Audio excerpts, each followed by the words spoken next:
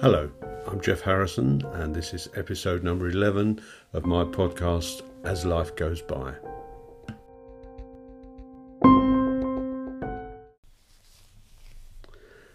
Episode 11, The Berlin Airlift.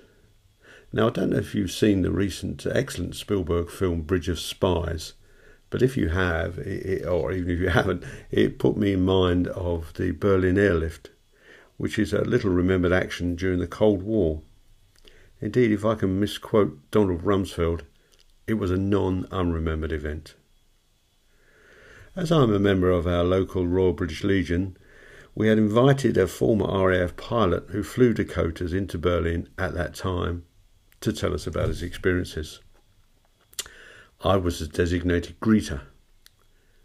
I duly waited at the appointed hour outside our village hall and saw a battered VW Polo drive past the village hall a couple of times before a hesitant decision was made that he had arrived. He turned in and I stepped forward to direct him to a parking space.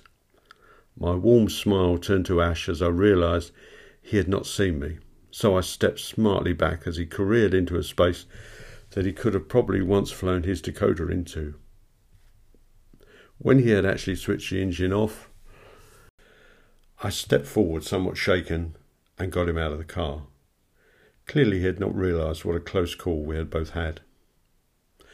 Well, he retained some of his memories of those days, although he did speak a lot about helicopters, which I doubted were around much. I know they'd been invented at that time, but I don't think they were in common use. Nevertheless, the combination of an old man and his medals, speaking with obvious pride about his part in a very dangerous action so many years ago, brought lumps to many throats. A hero that had once been able to fly a lumbering transport plane with pinpoint accuracy now struggled with parking an ancient VW. Age had wearied him and the years condemned, but without the brave action of him and so many of his chums, things would be very different in our world today. Episode 11 continued, from a tin plate Austin to a real Ferrari.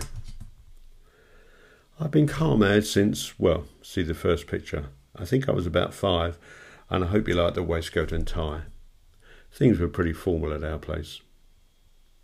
Now, like all addicts, I needed bigger fixes as time went by, and I've done okay for cars, but realised that only a Ferrari would do. I knew that I was never going to buy one at 180,000, but hiring one would mean I could live the dream for a couple of days. I eventually found the hire place and a disused bus garage not too far away. They were very cagey about the location, and with cars valued in excess of £1.5 million, I can understand that. The registration process was surprisingly easy, just like hiring a Fiat on holiday, except that the figures involved were of a different magnitude. I better take those to my grave. I almost fell at the first fence. It was started up, and I can still feel the hairs on my neck standing up as I remember the sound. I had temporarily forgotten that Italians have small feet, don't ask me why, so the pedal box was tiny. I duly got my clodhopper stuck on the throttle and revved it to 8,000 RPM in an instant, which surprised everyone, especially me. Having said that, I was determined to be not frightened of it and to make the very best of the days ahead. It was sublime. I did not need to go that fast. My ability and driving licence would not stand it. I was treated with respect by most other drivers and like a film star in town. I was photographed, and when I looked at the photos I had taken of the day, there were people in the background just waving. As I am a shrinking violet, I found the attention, well, thrilling. It came to an end all too soon, and I could not have been happy with the experience. But I am reminded of the Duke of Wellington's observation, which I can mangle as follows. Next to an ambition unrealised, the greatest misery is an ambition gained.